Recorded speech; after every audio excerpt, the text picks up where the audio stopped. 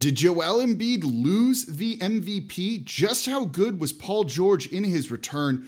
And what even do the Lakers do? It's the Wednesday edition of Locked On NBA. Let's go. You are Locked On NBA, your daily NBA podcast. Part of the Locked On Podcast Network, your team every day. Welcome to the Wednesday edition of Locked On NBA, the daily podcast covering everything you want to know about the association. And on Wednesdays, I'm your co-host, Jake Madison, at NOLA Jake on Twitter, and the host of the Locked On Pelicans podcast. And I'm John Corrales, at John_Corrales on Twitter, and I host the Locked On Celtics podcast. And thank you for making Locked On NBA your first listen every day. We're free and available 5 days a week, covering the biggest stories here. And there were a lot of them, despite not a ton of games, John. So let's get right into the thick of it with the MVP discussion, with the Milwaukee Bucks beating the Philadelphia 76ers 118-116. Giannis with the block, the game-winning block of Embiid as the final play of the game. It was initially ruled a goaltend. They reviewed it. They gave Giannis the block, and that was all she wrote. What'd you think of that final play with James Harden taking that three out of a timeout call instead of trying to get the ball to the guy who arguably has been in the MVP conversation all season long, in Joel Embiid? So I'm really not that upset about that play. That's actually, when you look at it, it's kind of why you shoot when you shoot. You shoot it so you leave enough time to get a rebound and a putback. And that's exactly what happened. And actually, when you have Harden and Embiid, Embiid's one of the MVP candidates. We're going to discuss that. But you also got Harden to take shots like that as well. Like, it can be one, it can be the other. With that little time on the clock, you shoot that shot, that's fine. Embiid got the rebound. He went for the putback. Giannis made an unbelievable play. Unreal, just a defensive player of the year type of play. And that was the difference in the game. Like, one MVP candidate made an MVP level play, and that's the end of it to me. So the play that Philly ran is fine because they actually did get the rebound. And if it was against any other team, that's a putback and a win. Yeah, look, it was also not supposed to be necessarily that pull-up three from James Harden, who had his first 30-point game for the Sixers. So it's not like he was playing terrible either in this, right? Like, he was feeling it and he was doing very well. And yeah, they were trying to run a pick and roll with him, and it was just defended unbelievably well by Milwaukee. And as you mentioned, right, Joel Embiid gets that rebound. He had the mismatch. He had Drew Holiday on him. He's going to out-rebound that guy almost every single time. It was just an incredible play from Giannis, who... that dude is still good, and that Bucks team is really, really good. Not all of a sudden, I don't want to say, but they went through a little bit of growing pains there. But 40 points, 14 rebounds for Giannis. Also, 7 of 10 from free throw range from the line, which is really good for him too. So just that's the Giannis. Man. That's the Giannis MVP right there, man. He's been shooting better from the line. He's been doing all of this stuff. Milwaukee has been kind of coasting a little bit Now they're turning it on. This is exactly what the reigning champions are kind of supposed to do. This is the formula. And Giannis has been awesome. He was awesome in this game. You had MVP candidate versus MVP candidate. And I will say, once again, an MVP candidate walks into Philly and wins, which hurts Joel Embiid's candidacy. But I will give you this hot take. Well, not a hot take, but a mildly warm take, that Joel Embiid was the only real loser in this game. Milwaukee won because they won, and they got a great fourth quarter. They had to make a comeback. Remember, this was a fourth quarter comeback for Milwaukee. Great fourth quarter from all three of their big three. Philly got a great game from Harden. They got a great game from Tobias Harris. They got a great game from Joel Embiid. If there's anything encouraging for Philly, I say, look, they win by having those three guys look like they might actually be starting to figure this out. And they also win by losing and dropping down into the fourth seed, which is, I think, where Philly kind of wants to be. They get a Chicago matchup in the first round, which I'm sure they will love. And they probably don't care about who they face unless it's Milwaukee. If Milwaukee climbs to the top seed, that's a little bit in flux. But I still think that Philly will gladly avoid a Brooklyn Nets, a potential Brooklyn Nets matchup. They want to be down in that 3-4 area, so they're fine with this loss too. It's Joel and the MVP, the narrative portion of the MVP, having Giannis come into his house, having had Jokic come into his house and win in his house. That's Joel is the only loser in this game to me. Yeah, I think that summed up really well, actually. Like, they're going to be fine, right? That team is still very, very good. They're going to be just fine. But that's a really good point about Giannis coming in, Jokic having come in. Do you think Joel Embiid's slipping a little bit in the MVP rankings because of that?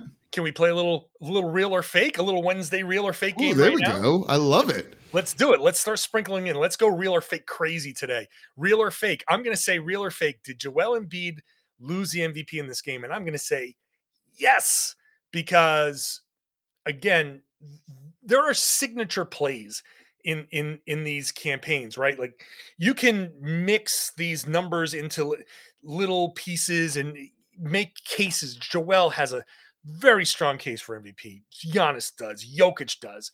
There are other guys creeping into the discussion, but those three guys are like the main three. And now you're looking for tiebreakers, because any one of these guys can win, and I don't think there's going to be an uproar. What's the tiebreaker? Well, a game like this, or the narrative, like I said, losing to Jokic at home, losing to Giannis at home, and then you have this snapshot of Embiid going up and getting blocked by Giannis.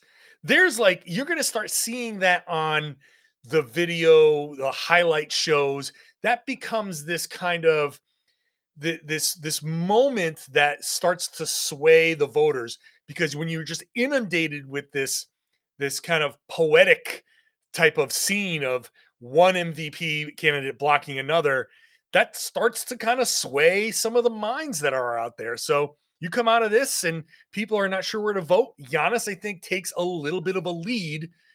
You're a car racing guy. There are not that many laps to go. And when you take that late lead, then you start to put yourself in a good spot to win this race. I guess it's, it depends on who you're driving for. I don't know if the last race would have agreed with you in Formula One with that, but no, you're not wrong on some of that, right? Like, this is kind of one of those things where down the stretch, you need to be pretty perfect. You don't have margin for error in an MVP race this tight. And so when you have this signature moment for Giannis with that block, right? A defensive play to win the game is much more rare than a made shot. I think that really does stand out to some people. And I think you make a really good point of, okay, things are tied between Giannis and Embiid. What's going to be the most recent memory that maybe tips one in favor of another? Same for Jokic in there too. And I think with how a guy like Giannis has played so well recently, and he's getting really good in that mid-range, isn't he too? He's looking like a killer in there. I think he's kind of putting to bed some of the voter fatigue for him. And maybe with how well Jokic has played too, they don't often like to keep going for the same guy, and they want to kind of spread this around a little bit to make it more intriguing. But he's playing so well right now. And to be able to dominate this game in the way that he did, you can't ignore that. So I agree with you. I think this probably ended up being the loss that's going to take Embiid out of the MVP race. Yeah, and you look at some of the more recent games against MVP candidates, a loss to the Boston Celtics. You had who else came in here? There are other MVP candidates that have come into this, come into Philly and lost. When you're looking at the standings, people look at the standings first of all, and you see Philly down at 4, and you go, well, they've slipped a little bit. You also look at their division record. They're not great in their division, and that kind of hurts them a little bit. Just all these little things pile up. And at this point in the MVP voting, you're looking for reasons to actually not vote for a guy, because we know all the reasons to vote for Jokic. We know all the reasons to vote for Giannis, and we know all the reasons to vote for Embiid.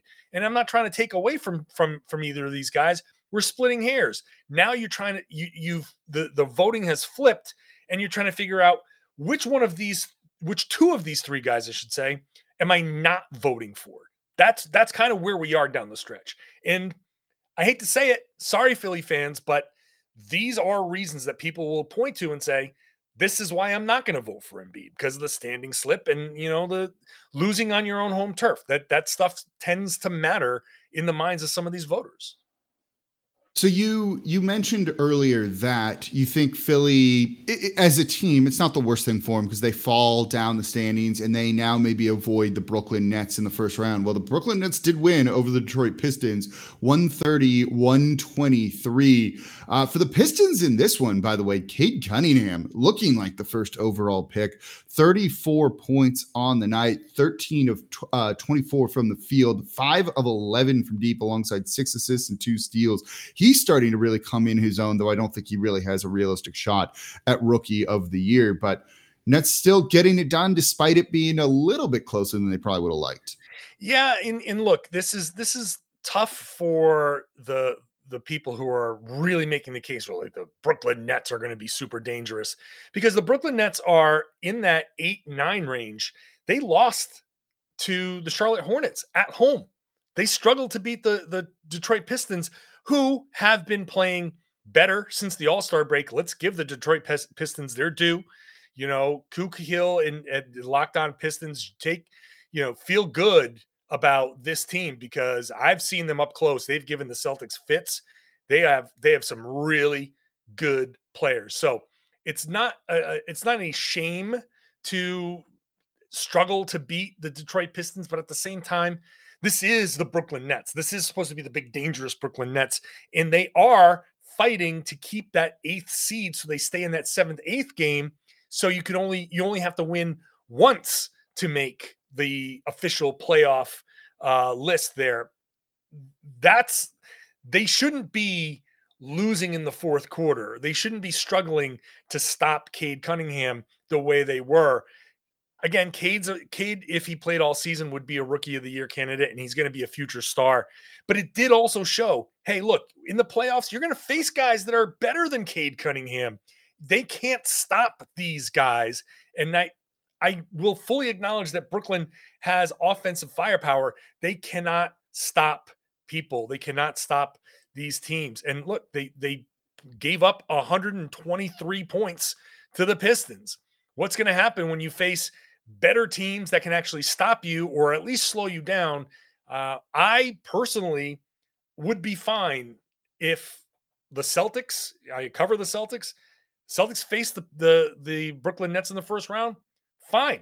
I'm not afraid of the Brooklyn Nets. I don't know why so many people I do know why. It's Kevin Durant, but he scored 41 in this one. Yeah, I shouldn't say I don't know why, but I also see past okay, Kevin Durant is him, but the rest doesn't frighten me at all. Yeah, I'm starting to kind of feel that way with you. Kevin Durant can take you pretty far. Kyrie can still be Kyrie, but at a certain point, you actually have to end possessions for your opponent, and that is not something that they have done a really good job of this season.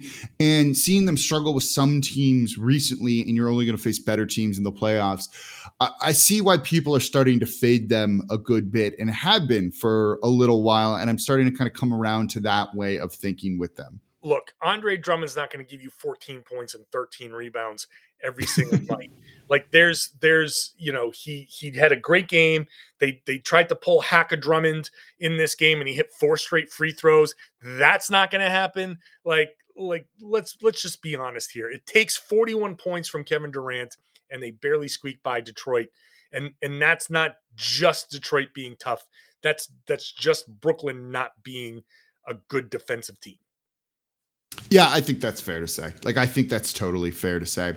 So coming up here next in today's episode of Locked On NBA, Paul George back for the Clippers. Woo! And that paid some dividends for the Clippers against the Utah Jazz after being down 25 points and still getting the win. Let's talk about it. Coming up here next to today's episode of Locked On NBA. But before we get to that, today's episode of Locked On NBA is brought to you by Prize Picks. All right, NBA fans, are you looking for a daily fantasy option for the NBA? Then you need to try the award-winning app Prize Picks. Prize Picks is daily fantasy made easy.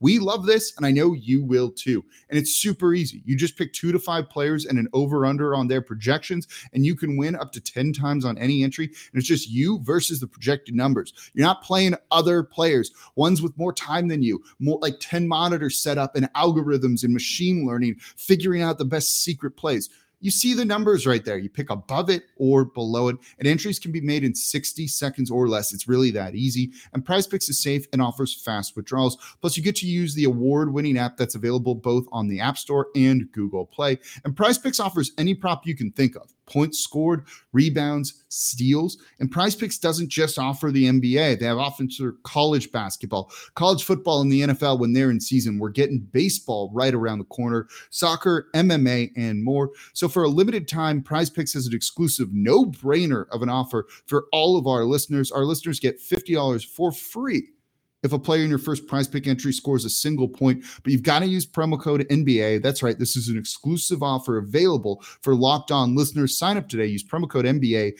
$50 for free if a player in your first Prize Pick entry scores one single point.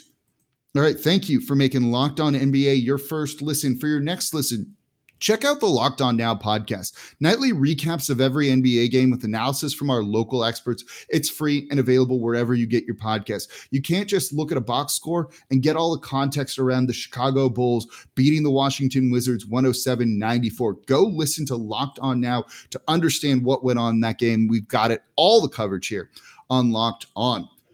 All right, John, I was kind of excited to see Paul George back in the lineup. I think it's been 42 games he's missed. He hasn't played since December.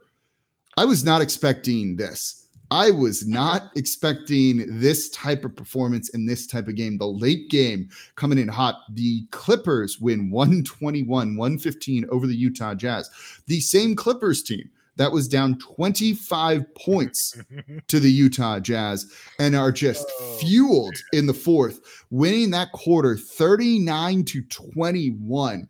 I don't know if I'm more impressed by what the Clippers did, more horrified by what the Jazz did here, which was basically nothing. But Paul George, freaking good. Yeah. Like really tremendous in this game. 34 points. 4 steals, terrorizing Donovan Mitchell in this game. 6 of 9 from 3, 8 of 11 from the free throw line. He was awesome. Like I'm a little bit like blown away by that one. Everywhere. He was everywhere. He did everything. Very impressive. I wonder what his next game is going to be like. He's going to probably be pretty sore after this one, but he was super, super impressive. Very aggressive, both ends of the floor. Again, defensive stopper, a very pure Paul George. When you said at the beginning of the season, your dark horse candidate for MVP was Paul George, this is what could have been what you're talking about. If he didn't get hurt and he was pulling this kind of stuff without Kawhi, this is the type of game you're talking about. But look, what a perfect combination for this comeback. You have the Utah Jazz. I tweeted out a stat. Their overall net rating for the season is plus 5.3, I think. Their fourth quarter net rating since the All-Star break, because they've been horrible since the All-Star break. Their fourth quarter net rating since the All-Star break is a minus 10. They're like in the bottom 5 in the NBA. They are terrible in the fourth quarter. This is a constant problem for them. Teams take away the pick and roll with Rudy Gobert. They are not letting those lobs come through. And the Utah Jazz are not passing the ball. They're taking pull-up shots, and it's just about a matter of, is Donovan Mitchell going to hit his pull-up shots? Is Jordan Clarkson going to hit his pull-up shots? And if they're not, they're primed for a collapse. And then on the other side, you have the team that keeps coming back from 20-point deficits. So the Clippers are the comeback kings. The Jazz are the collapse kings. And it just big thunderclap collided in the fourth quarter, and you got what you got. And it was just kind of wild to watch it all unravel to the point where Donovan Mitchell tries to call a timeout that he didn't have and gets a technical foul at the very end, just as the cherry on top of this crap Sunday for the Utah Jazz. Jazz have a real problem. These fourth quarter collapses are a serious issue for them. Now, look, I believe the phrase is live rent free in their heads, and that's something the Clippers definitely do to the Jazz here a little bit. Going back to playoff series. Okay, hold on. The timeout that he didn't have was wild to me.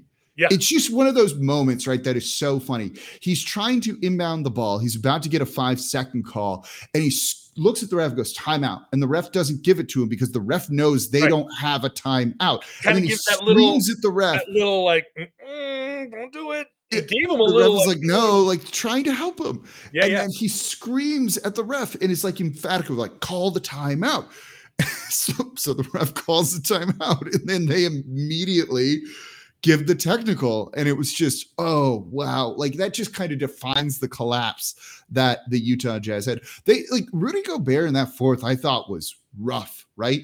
Hartenstein was outplaying him for a good chunk of that. He couldn't get a rebound, and it seemed like he was doing so much work down low for almost like virtually no return. And I thought that was a big part of the reason why the Clippers managed to come back and win this game was just, as you mentioned, kind of like neutralizing Rudy Gobert and then taking away those lobs on offense. He only took one shot in the fourth quarter. Yeah, no, this is a consistent thing when you watch the Jazz. They no longer pass the ball. It's all individual stuff. It's all ISO, which is a huge departure from what I'm surprised that they got 23 assists in this game. They generally are pulling up, in that fourth quarter it was all pull-ups. It was all or one pass and a shot. And that you didn't get anything. They had one assist in the fourth. That's what I'm talking about. So you got nothing from Jordan Clarkson really in the fourth. Donovan Mitchell was okay, but still missing too much. Jordan Clarkson was a -25 on the night, so he was there for the entire collapse. This is just a problem with the Jazz. And so let's go real or fake again, Jake. I'm throwing the real or fakes in impromptu.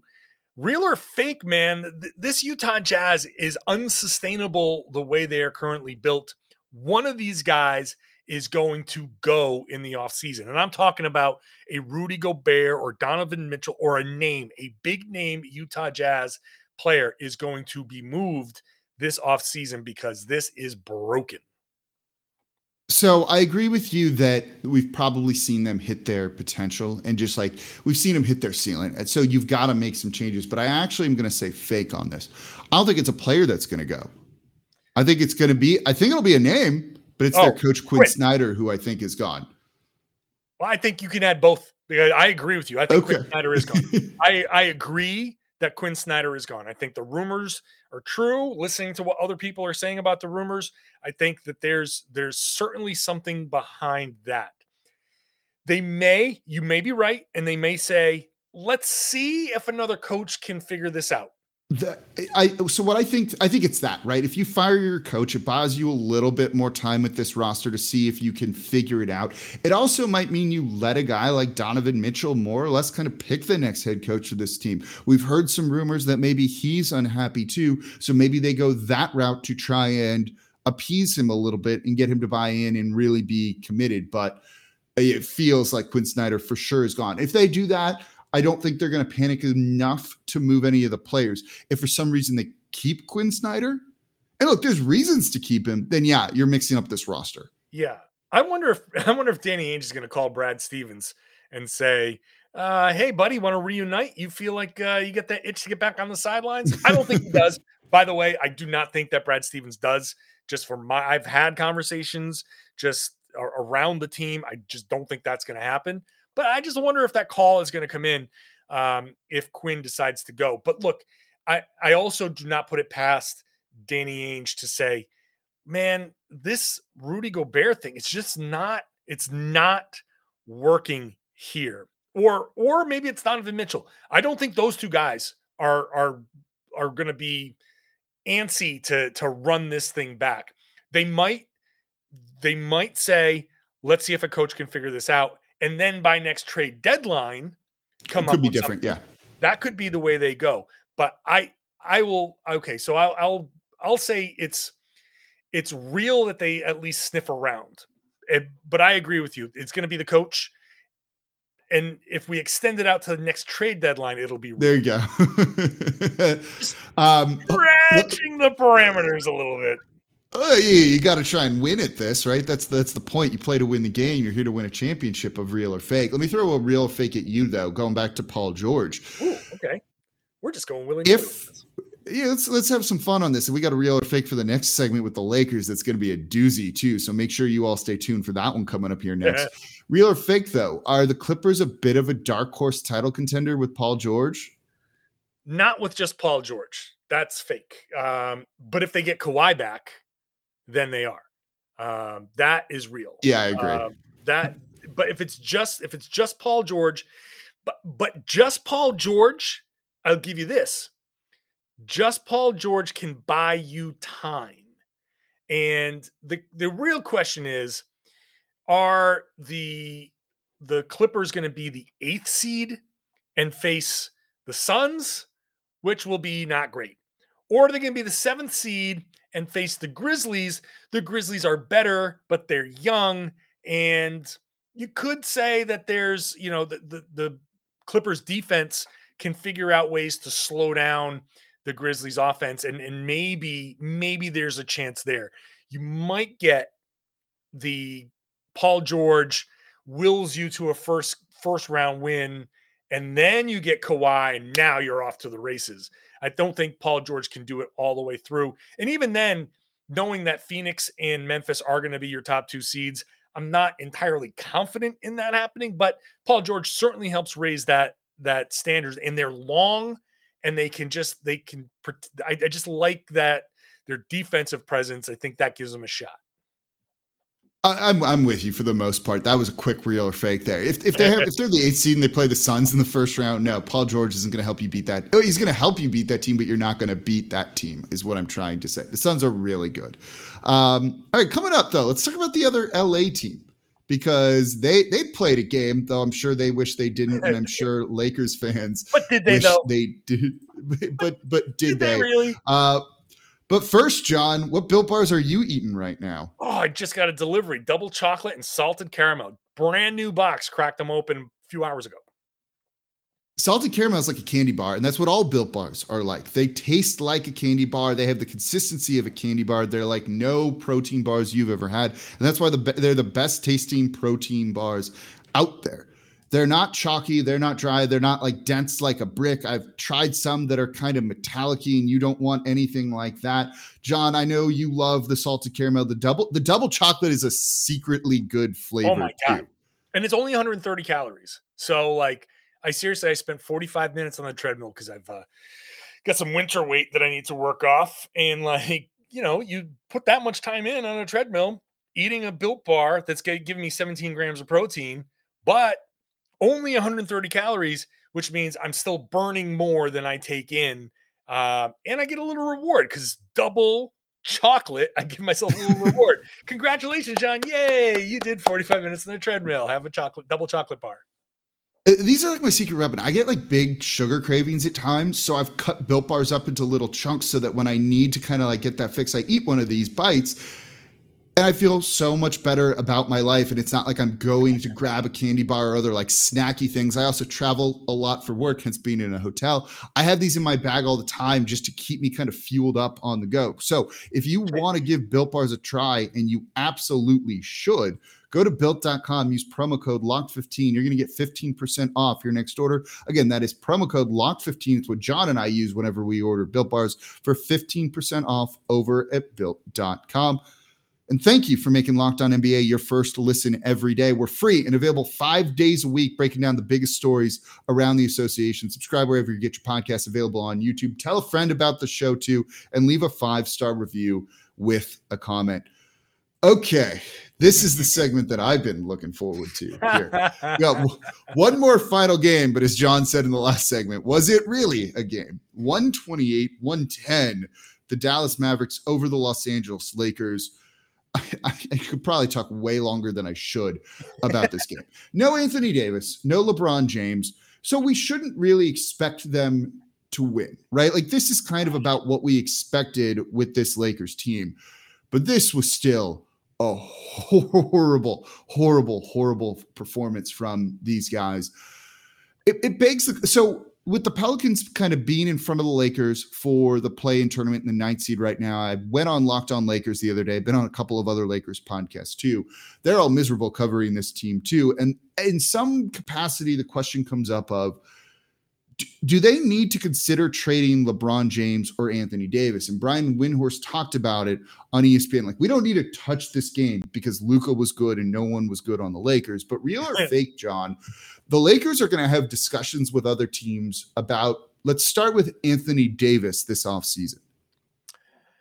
I'm going to say fake because they don't own any of their future draft picks. And there's just no reason for them to go into the tank and like normally in a situation like this, when you have a couple of aging veterans, you say, all right, look, good run. You got a championship out of it. LeBron is kind of towards the end of his run. Whatever. Somebody's going to want him. Somebody's going to give you a ton for Anthony Davis. Sell off, get all these draft picks and just, tank. You have your picks and other people's picks and you pull the Houston, OKC, Orlando, all of that stuff. But they don't have their own picks. So they can't just rely on other teams' picks because who's going to be trading for Anthony Davis? Teams that are looking for a guy that takes them to the next level. So let's say, again, I'll use my team as a hypothetical. The Boston Celtics say, yeah, Anthony Davis, sure, we'll give you a couple of these guys and our future picks and all of these pick swaps. Great. And now you got Jason Tatum and Jaylen Brown and Anthony Davis, and you're contending for championships. So you're the Lakers, you go into the tank and you're getting what? The 28th, the 29th, the 30th overall picks? That's not worth it. If you're the Lakers, you just say, you've tried to figure things out and you have no choice but to kind of run it back, and hopefully you can find minimum contract magic somewhere else. But you got to find a way to just try it again and maybe find somebody to take Russell Westbrook. I don't know. I really don't know what their actual plan of attack, but going into the tank just prolongs the agony because it's not going to work like it normally would. I was really hoping you were going to say real, because I was going to come in and say fake, and we could at least disagree on this one a little bit. We should have coordinated that. The problem is we're too reasonable. Right? We're just too reasonable. No, I'm with you, right? Like, so the one thing with like Anthony Davis, right, and is I think you're starting to kind of see a new consensus about him that he's just probably not the number one guy on a team. And I'm not saying that as like a salty Pelicans fan or anything like that. I would agree with you. Yeah. I think everyone at this point is like, you're right. He's your number two guy and a really good number two, maybe the best number two you could get in the league, but he's not a number one. So teams trading for him might offer you a little bit less than what the Lakers gave up to get him in the first place. And so it almost then looks like you lose that trade with the Pelicans to a certain degree if you trade him then later for less, and that doesn't look great. And as you said, right, they don't own any of their future first round picks. So if you trade him and get picks and you start trying to rebuild, you're hoping to draft a guy as good as Anthony Davis and then develop him to be as good as Anthony Davis or LeBron James, right? Even LeBron now would be a very good draft pick if they turned out like that. What's the point of tanking? What's the point of blowing it up? I've seen I think Lakers fans are very frustrated right now and want to blow it up just to kind of like spite everyone on that team. And look, they're putrid right now and things are rough. And Frank Vogel's just got like nothing and doesn't know what to do with these guys. But it feels like you're just stuck with this. Maybe you can move on from Russ, or maybe you bring in a new coach, I don't know, like Quinn Snyder, to try and really figure out what, to just do something. But to trade any of these guys would not help you at all. And that's only going to prolong the rebuild they're eventually going to need to go through. I keep looking at Oklahoma City as an example of this, right? They should start to be contending right now, particularly with Gilgeous-Alexander being so good. But they don't have another true, and maybe they got it in Josh Giddey this year, but they haven't landed on that other true blue chip prospect to kind of be his running mate and to build around. And if you don't have that, it means you need to tank a little bit longer, or you should be tanking longer and trying to draft that guy. The Lakers with bad draft picks aren't going to find that guy just like that. If you're a Lakers fan, this is a terrible situation to be in, but you probably already know that. Yeah, I mean, just look, just be thankful you won the championship. You got your championship out of it. And I know it's the Lakers, and the Lakers want to be, you won only one championship. Yeah, that's kind of how it works nowadays. And, be glad that you got the one that you did, because if it wasn't for the bubble, you were going down the same road of LeBron nagging injuries, Anthony Davis nagging injuries, and really limping into the playoffs. And who knows what would have happened. If you didn't get those 3 months off, I don't even know that you get that one championship. So be glad that you got the one and say, all right, you now it's on to the next one, because they are stuck. They are stuck. And let's face it, LeBron's and Anthony Davis' insistence that the front office go get Westbrook, they're pressuring the front office to do this, backfired, and they all need to take the responsibility. LeBron being passive aggressive the way he has been over the past couple of months doesn't help anything. It doesn't change anything. You guys co-signed this. You guys wanted this, and it has backfired. Literally the only hope that the Lakers have moving forward is Russell Westbrook sitting down and having some sort of epiphany and some moment of self-realization and saying, you know what? I know what I used to do, and I can't do that anymore. And now I have to change. If we are going to succeed next year, I have to change. And if Russell Westbrook changes and gets into, more of that pick setting role that people talk about, a certain style of play that doesn't involve taking 3-pointers and kind of understanding that you are a reduced role type of player, if he does that, then the Lakers might actually have some hope next year. But if he says, I'm Russ and I'm always going to be Russ, then I'm sorry. You're just not Russ anymore. And that fit doesn't work anymore. If that's the Westbrook that comes in next season, you're going to see something similar to this season. You need him to be Rocky from Rocky 4. If I can change and you can change, everybody can change. Exactly. And I think I just had that played in my head when you were saying that there. I think also Lakers fans want him to be from Rocky 4 so they can just send him to Russia. Just get rid of him, right? Just go to Russia.